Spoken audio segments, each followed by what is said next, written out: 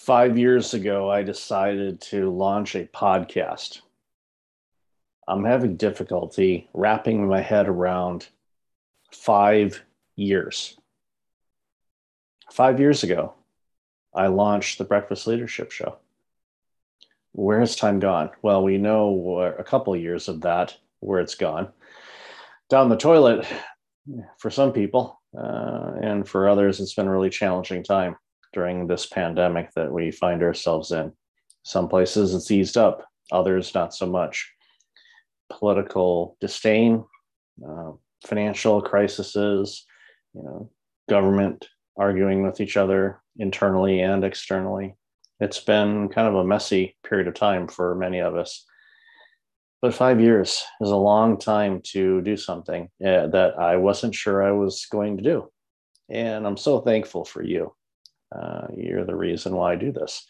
Yeah, I could record and talk to the wall and talk to myself, which sometimes is beneficial, sometimes maybe not.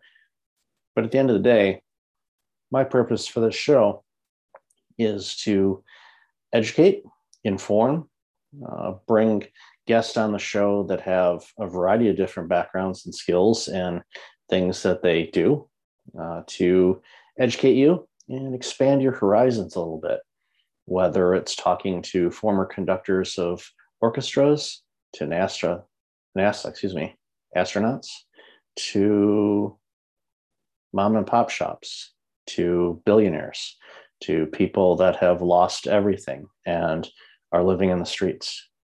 I've had a variety of people on the show, and that's important to me because that's what this world is made of, a variety of people. We all have one thing in common. Doesn't matter what our race is, our gender, political beliefs, what part of the world we live in. We are all people. We all have a soul. We all have dreams and aspirations. We all have things that we want to accomplish in life. Many of us have had struggles. If you've listened to my show at all, you know mine. And I've brought on people that have had struggles that may be even more significant than what I went through. But at the end of the day, we all persevere. We all dust ourselves off. We get back up and we get back into the ring of life.